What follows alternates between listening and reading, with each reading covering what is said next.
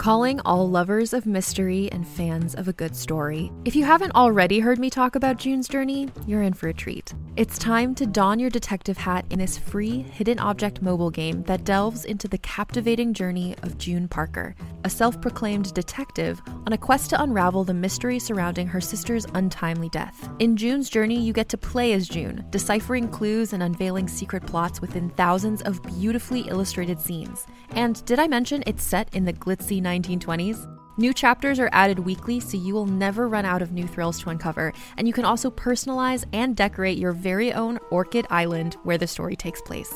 How sharp are your detective skills? Find out when you download June's Journey on your Android or iOS device, or play online via Facebook Games. Your detective journey awaits. You're listening to Pixels and Flesh, an Anderson Dexter novel, written and read by M. Darusha Wayne. For more information, visit darusha.ca. Chapter 26. Dex took Renee's words to heart, and although he couldn't stop feeling guilty, he tried not to act on those feelings. He needed to figure out how to be supportive to Annabelle without telling her what to do. He should be spending time with the local BBB group actually helping rather than complaining. In both cases, he knew what to do, but it was sometimes hard to remember to do it. He was getting better, though, ever so slowly. Annabelle had kept making him go to his band rehearsals, and now they'd even lined up a gig in M-City. Dex still felt weird about it, but if all went well, he'd actually bring in a little money. At least, it wouldn't cost anything, so he didn't have that to feel guilty about. Annabelle's work situation had improved slightly, though she was still locked out of the most lucrative contracts. Luckily, Stella Bish had a slightly overinflated opinion of her influence, and there were enough people and organizations who needed coding help and who weren't her exclusive clients. Annabelle was starting to develop contacts and references on her own. It was slow, but it was steady. Slow. That was the word that described everything. Dex knew that the little they could do wasn't going to change anything overnight. He sometimes felt like it probably wouldn't change anything at all, but he couldn't help but feel frustrated. The details about how Vertisales and Empire were sabotaging each other's holdings were available for anyone to see at the kiosk in Captain Zhang's disk block. It still wasn't the biggest news of the day, but in some corners it had gotten people talking. Some people had begun adding anonymous reports, including a few that were similar to Annabelle's experience at Omnitrack. All in all, over a half-dozen different umbrella companies were now implicated in predatory practices, representing hundreds of brands. It was nearly impossible to keep track. On one hand, Dex was heartened to see that people were adding information to the pool. Knowing what these companies were up to was the first necessary step in fighting them. And of course, if ordinary people knew about it, the bosses at those companies' competitors would know. But could anything really be done to protect the people who worked there? Dex was loading a transport cube with the components for sturdy, prefabricated housing, which the BBB group was helping to construct in the Montbaron Park. The people he'd met previously had decided to make a permanent home there, and enough of them had found ways of making a bit of cash that they had managed to buy some cut-rate shelter units from a wholesaler.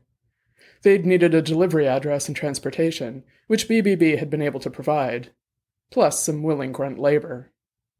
"This is the last one." "Thanks, Cora," Dex said, taking the final crate from the leader of the group. She'd finally told him her name the previous week. Trust came slowly to her, but Dex understood that. He carefully stowed the box in the transport, then sealed up the vehicle. He gave it a couple of loud smacks, and Michael, one of the other volunteers, set it on its programmed route to the building site. Dex flopped onto a nearby chair and wiped his face with the hem of his shirt. "This feels like we're really making a difference," he said, "even if we're just acting as glorified couriers. I'm impressed that they managed to scrape together enough money to get these so quickly. It must have been some bargain they found."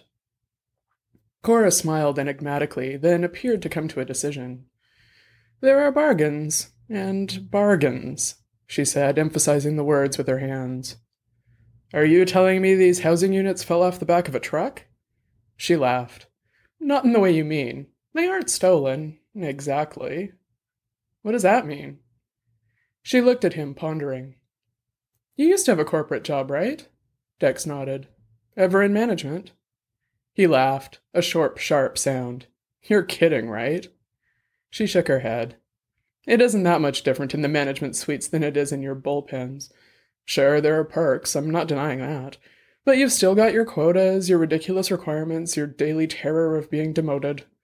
There are plenty of people wearing management uniforms who aren't happy with the system. A few of them are even in places like the brigade. She gave Dex a significant look, and he was pretty sure he understood what she was telling him. Aside from himself and Jamie, Dex had no idea what the rest of the group did for work. He'd assumed most of them were freelancers, but figured that some of them were still working low-level corp jobs. It had never occurred to him that they might be higher up, but Cora was right. Why not? And more specifically, why not her? Okay, sure, but what exactly does that have to do with scoring a sweet bargain? Cora leaned back in her chair and crossed one long leg over the other. Being in management is strange. You're kind of stuck between two worlds. On one hand, you're the representative of the employer to all the people below you. You appear to have power, but you don't, not really. Almost all your decisions are dictated either directly from a superior or more usually through the procedures. There's not that much room to maneuver with respect to the people. But, on the other hand, you often have a lot of control over the goods. Pulse pricing, stock liquidation, consolidation. Some management positions basically handle all that without a significant amount of oversight. There are lots of ways to move things around that are in complete accordance with the procedures and head office strategies, but that can have additional benefits. Dex took a moment to make sense of what she was saying. So you, or someone, can basically decide that a bunch of housing units need to be sold off on the cheap, and then you, or someone, Cora said, smirking, someone can sell them to a group that might not be able to afford them otherwise. Cora nodded. That kind of thing is possible, yes. Dex frowned, another thought coming into his head. Could you, someone, do that with entire sub-brands? Cora cocked her head. I don't know about that specifically. Maybe? Can you give me an example? Yeah, I think I can. Keeping the details out of it, Dex described what he knew about Irina Nightingale, Colex, and Oyuba.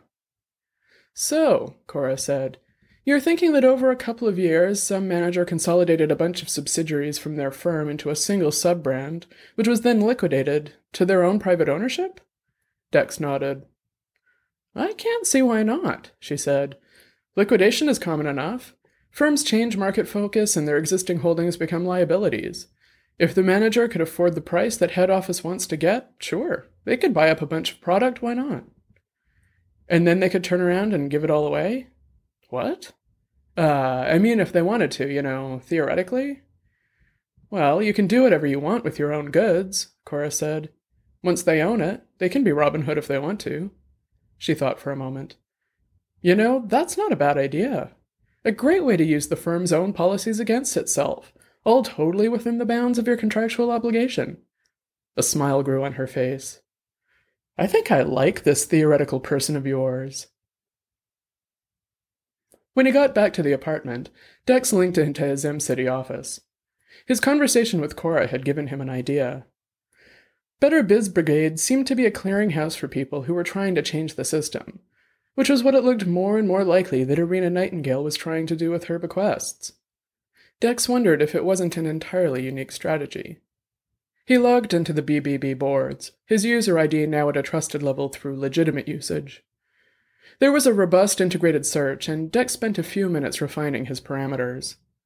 He fought off disappointment when his search only brought up 2 posts that referenced leaving gifts in a well, but all that changed when he read the second post. It was made by Irina Nightingale, he was sure of it. The details were obscure, and the post's author was listed only as BBB's typically anonymous user235-K, but Dex found it impossible to believe that the exact process he determined that Nightingale used would be described by someone else, down to the number of disk blocks she'd ended up controlling.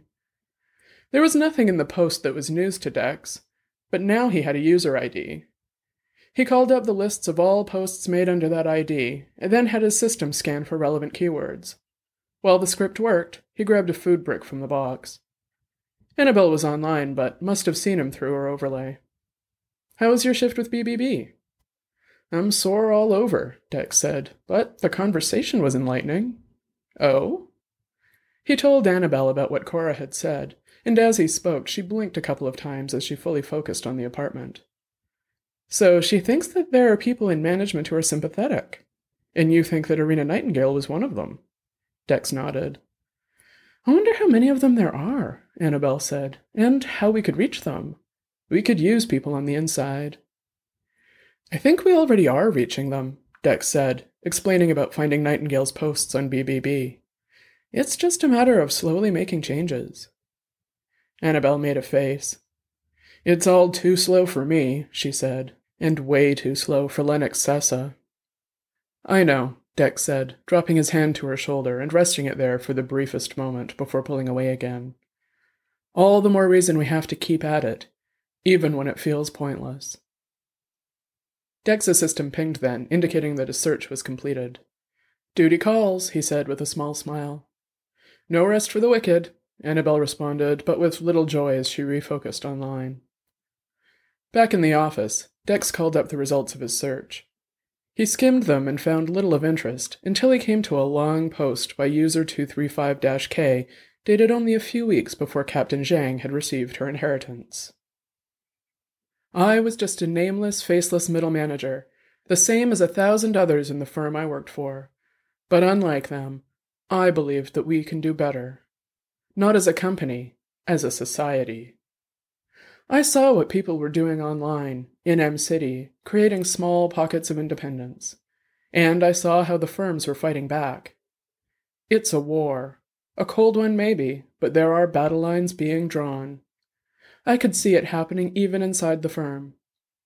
Consolidation and expansion, anything to keep the market share being eroded. But the people who pay the cost are people like you and me, people who work for a living, people who need the goods and services we create. I don't like it.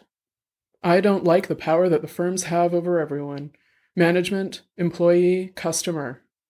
And the only way to reduce their power is to redistribute it. So that's what I've done. I chose my beneficiaries based on several criteria. Some were people who needed help. Some were people who were on the forefront of making a change already. But they were all ordinary people who deserve an opportunity to finally help make the decisions that affect them. I hope that the little I have done here will help the cause, in as much as there is such a thing. Maybe my small life won't have been entirely in vain. As I've learned, it's all we can hope for in the end. You've been listening to Pixels and Flesh by M. Darusha Wayne. For more information about this and the other Anderson Dexter books, visit darusha.ca. Thanks for listening.